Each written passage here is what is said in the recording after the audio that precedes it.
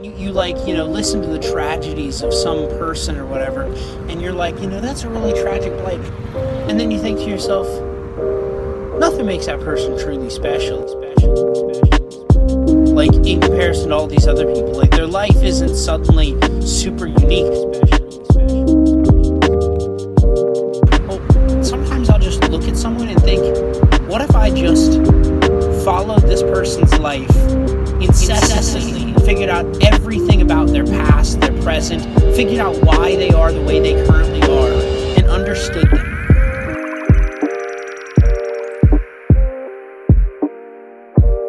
What if I just followed this person's life on a D level?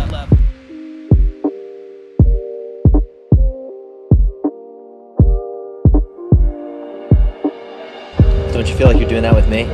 Oh no, I am 100%.